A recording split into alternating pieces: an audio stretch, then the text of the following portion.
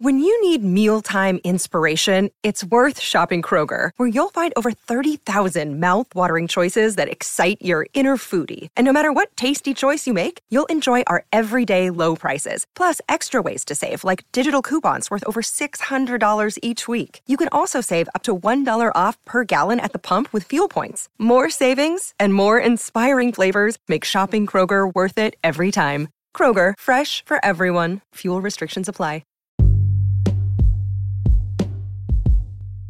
Hey everybody, what's up? Welcome back to another episode of Everything Kratom, the podcast about anything and everything Kratom.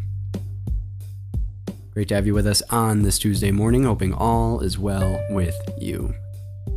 Today, I guess the thing that I wanted to talk about was just the fact that, well, the FDA is not the end goal, or the end game, rather. Regulation is not the answer. And I think that I often get caught up in this idea of, well, once we have regulation that is well thought through, in place, the FDA is on board with it, we'll be in a solid place regarding Kratom.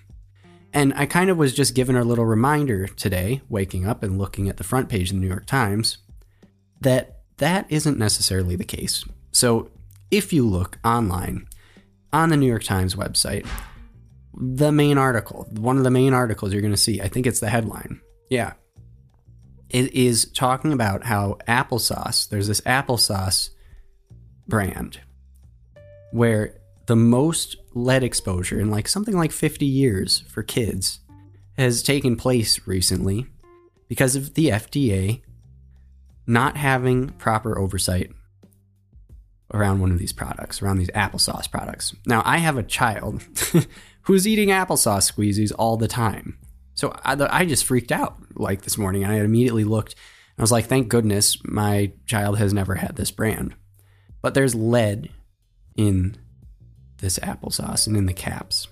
And what they think happened, which is actually, this is good for me to realize because I've never been this diligent, regarding any sort of product that I get, but I guess it makes perfect sense one should be this diligent.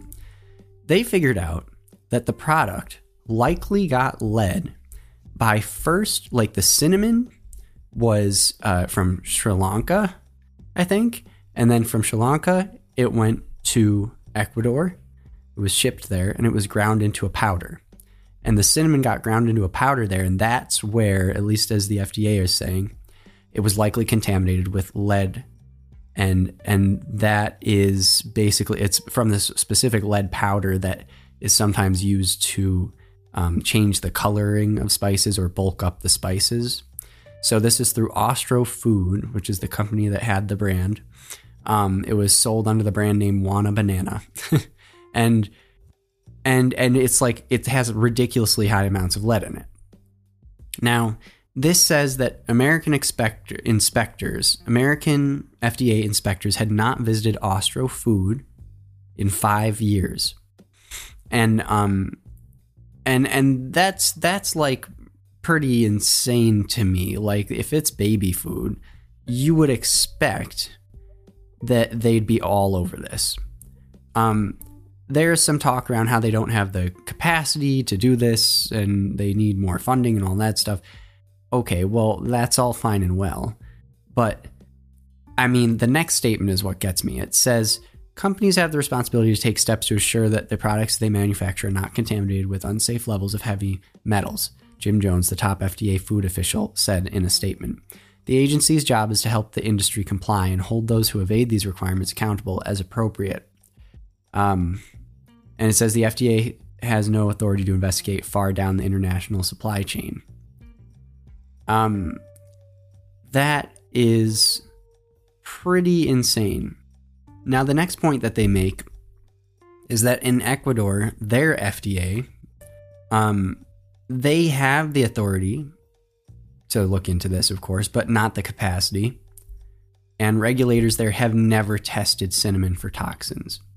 Now, I'm bringing all this up because if kratom is like, if the goal is to have kratom regulated and that's the way to make it more safe, right? And that's like that's the line of the AKA, and I think reasonably so.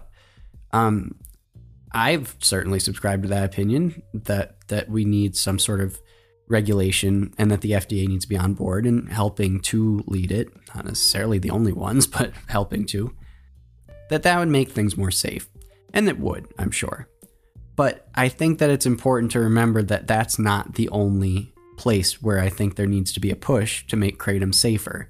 There needs to be a push elsewhere. There also needs to be a push on the FDA. What ways specifically should they be trying to,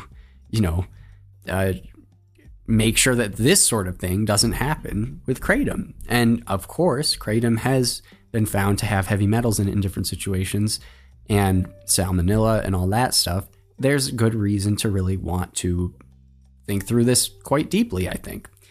But it's not just the FDA here. The other important part, just as important, is the FDA abroad. Not necessarily called the FDA, but whoever the authority is that would be responsible and have the reasoning and the capacity and the permission by their government to look into the processes. And so when we're looking at the countries that kratom's coming from, and we're looking at Indonesia in particular, right? Some Thailand too.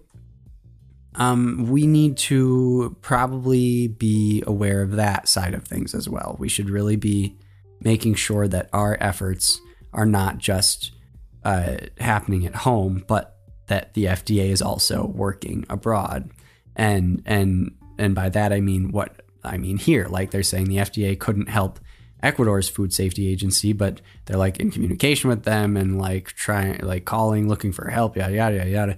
Like that's fine. But like we need to do more than that. And I think that since the basically what I mean by that is that if we're opening up a whole new market, it like officially through regulation, we need to ensure that everything that is set into place is kind of like in cahoots with each other on both sides. So like wherever the supply is coming from and wherever the supply is going to, I think there needs to be a much stronger connection with regards to how this takes place, because obviously there's already a lot of doubt when it comes to how this might work out.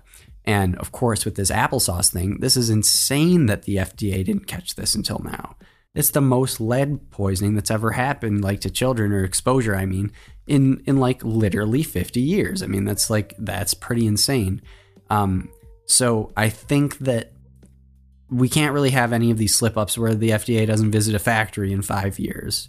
And especially because things change so quickly. In 5 years, you can have a product go from safety to hazardous to safety again, and then you miss it.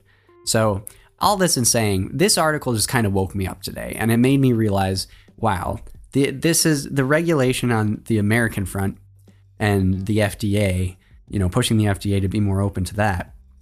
That is not the only area that needs to be addressed. And I think that it's not just that. It's like there needs to be more focus on the external component outside of the country that one lives in, because products that are coming to you came from somewhere. And honestly, like sometimes I forget that. I really, really do. It's weird to say it, but like I'd be lying if I didn't. Sometimes I'm not thinking about it. It's not that I forget, but I'm not thinking about it at all. Sometimes I'm thinking about it every day. Sometimes it never even crosses my mind. So lesson for me, but as a father, of kids who are definitely both into applesauce squeezies now, this definitely took me off guard. So anyway, that's all I wanted to say. All right, everybody. Hope you're all doing well out there. Stay safe, and we will be back tomorrow. Talk to y'all then. Bye-bye.